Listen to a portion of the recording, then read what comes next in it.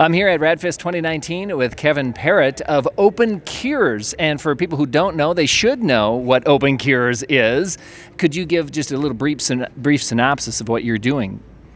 Absolutely. Well, what I'm trying to do is empower individuals to look after their own health by giving them access to research tools that normally are reserved for biotech companies and universities, such as mass spectrometry, for instance. And we want to create a compendium of human measurements of proteins, levels of proteins and levels of metabolites to create a library similar to GenBank has done with DNA and genomics. We want to create those same kind of information resources for the proteins and the metabolites in the human body. And that is something very relevant for aging. I know some of the metabolites and some of the proteins are linked with aging, but not all of them. Are you in the process of identifying more factors, proteins and metabolites and lipids that play a key role in aging? Absolutely. In fact, my business partner, who has developed a new methodology for metabolomics, has discovered in 2007 that a particular metabolite, a phospholipid, in fact, called the plasmalogens, are manufactured in the liver and they decline with age.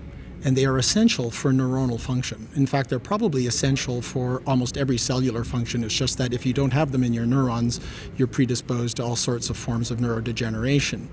Another thing about the plasmalogens that we found is that they are associated with long life. So people who live the longest have the highest levels of plasmalogens.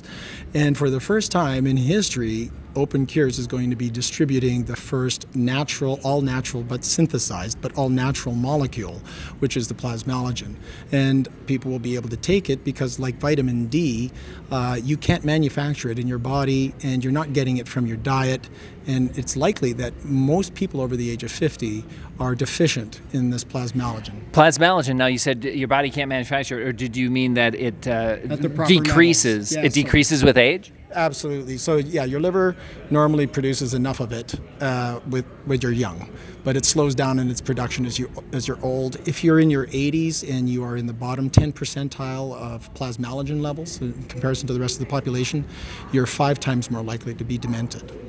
So it's a huge deal. And actually, if the statistical, there's been some recent studies published by the ADNI Consortium, which is an Alzheimer's disease consortium, which have shown that even if you are ApoE4 a carrier or an allele carrier, which increases your risk for Alzheimer's disease, the level of your plasmalogens is more indicative of your risk for neurodegeneration. So you can be a double ApoE4 with an 80% chance of getting Alzheimer's, but if your plasmalogens are high, you are probably going to resist that tendency. That's pretty amazing. And in the Longevity Forum, I know several years ago people were speculating about changes in lipid metabolism and the cell membrane as being one of the key factors in aging. Care to speculate that it might be one of the key factors? I absolutely think that lipids are incredibly important. The cell membrane is obviously one of the most important cellular components of every cell. One of the things that I've gone to an awful lot of aging conferences, and we've talked an awful lot about mitochondria, but we rarely talk about the peroxisome. And the peroxisome is actually the twin of the mitochondria. It is the place where lipids are synthesized from acetyl-CoA, whereas the mitochondria is the thing that generates the acetyl-CoA. And so they work hand in hand, and their biochemical pathways are heavily interlinked. So we are really not doing ourselves any kind of favors by ignoring the peroxisome in the study of aging at all. And you've been around now for quite a few years studying aging at the Buck and now with your new venture.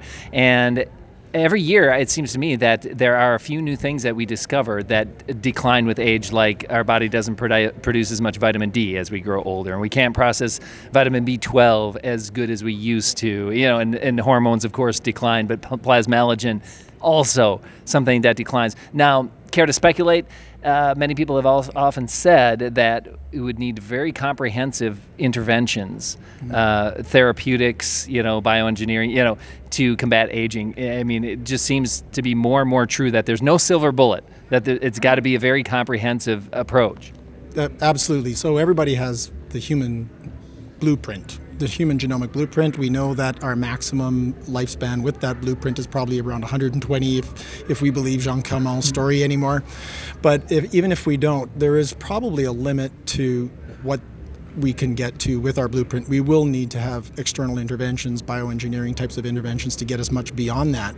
But what we can do is push our own endogenous repair systems as hard as we possibly can. Evolution managed to create a bow whale. Evolution has managed to create other organisms that are capable of living incredibly long. We can figure out how did biology figure that out and try and install those, clean up autophagy kinds of programs if that's indeed what they are. But from the lipids and cellular membranes, all of these things are going to be incredibly important. There will be no silver bullet. All right, that's Kevin Parrott, Open Cures. Check it out, the Longevity Now podcast.